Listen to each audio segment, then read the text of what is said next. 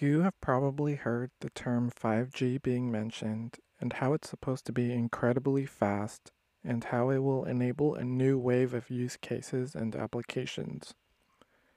These days, many phone service providers or carriers are advertising 5G and how great it is, such that they're trying to convince people to buy a new phone with the latest 5G technology and that you need it now. This was especially true since Apple released their new phones that are 5G capable. Apple tends to set the bar for smartphones, and when they spent some time in their recent keynote talking about 5G, people definitely noticed. While companies are telling you that you need a 5G phone now, I think there's really no rush to get it for most people. Let me tell you why. PC Magazine, a reputable publication, recently did tests where they went to a variety of major cities across the United States.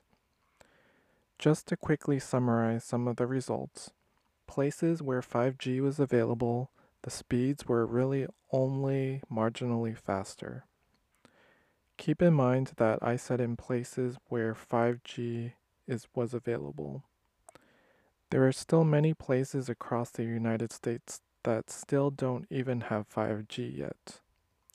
They are currently available mostly in major cities with dense populations, because it just makes sense in terms of investment.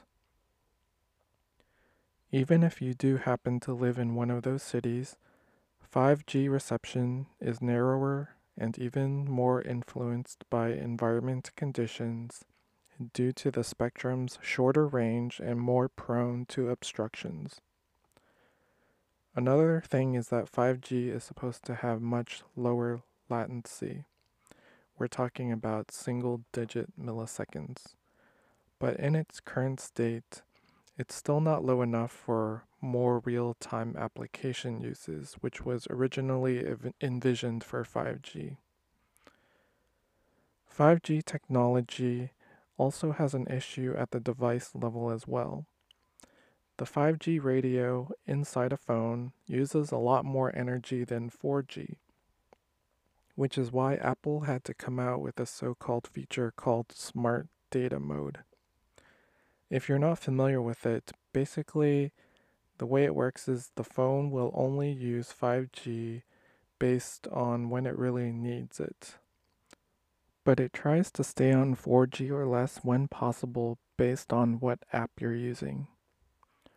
In reality, the phone can't stay in 5G mode all the time, otherwise your battery will drain faster than ever. Lastly, even if 5G worked flawlessly, how many of you can actually make good use of the really high speeds, potentially gigabit internet speeds on your phone? I don't know about you, but most of us are either web browsing, playing games, or even watching videos. 5G speeds may make streaming video start a little faster, or maybe web pages might load just a tad faster as well. But if you think about it, there currently isn't really a day-to-day app that people can use to take advantage of those speeds. Admittedly, I have gigabit fiber internet at home, which is basically 1,000 megabits per second. And even then, I feel like I'm not really making full use of it, unless I'm downloading or uploading really large files. The only time I'm downloading or uploading large files is maybe I'm downloading an app in the App Store, or maybe I'm downloading some file onto my phone that I don't really need to begin with, since we have limited storage on our phones. There are even more subtle reasons why you don't really need 5G now. For one thing, some carriers either charge you extra to have access to their 5G network, or at least want to try to force you onto a new phone plan that has it. But you ultimately end up paying more than you are currently. The current reality is that 5G across the nation is simply not there yet. Carriers are aggressively trying to roll out their 5G network because they know it's not widely available yet. And it's definitely going to take at least another year or two minimum before 5G is likely more widely available. It really depends how fast the carriers can add the 5G towers. So, what that means basically is that you don't have to rush to buy a 5G phone. Just buy a phone as you normally do based on your own buying cycle. Don't be tempted to buy a 5G phone now just because a company says 5G is that great or that good. I'm sure there are those out there that just want to have the latest and greatest, and price is not an issue, which is okay.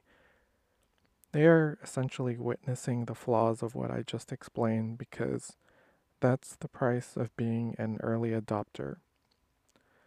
But if you just want to save money and think a little more rationally, then there's just no hurry to get a 5G phone now.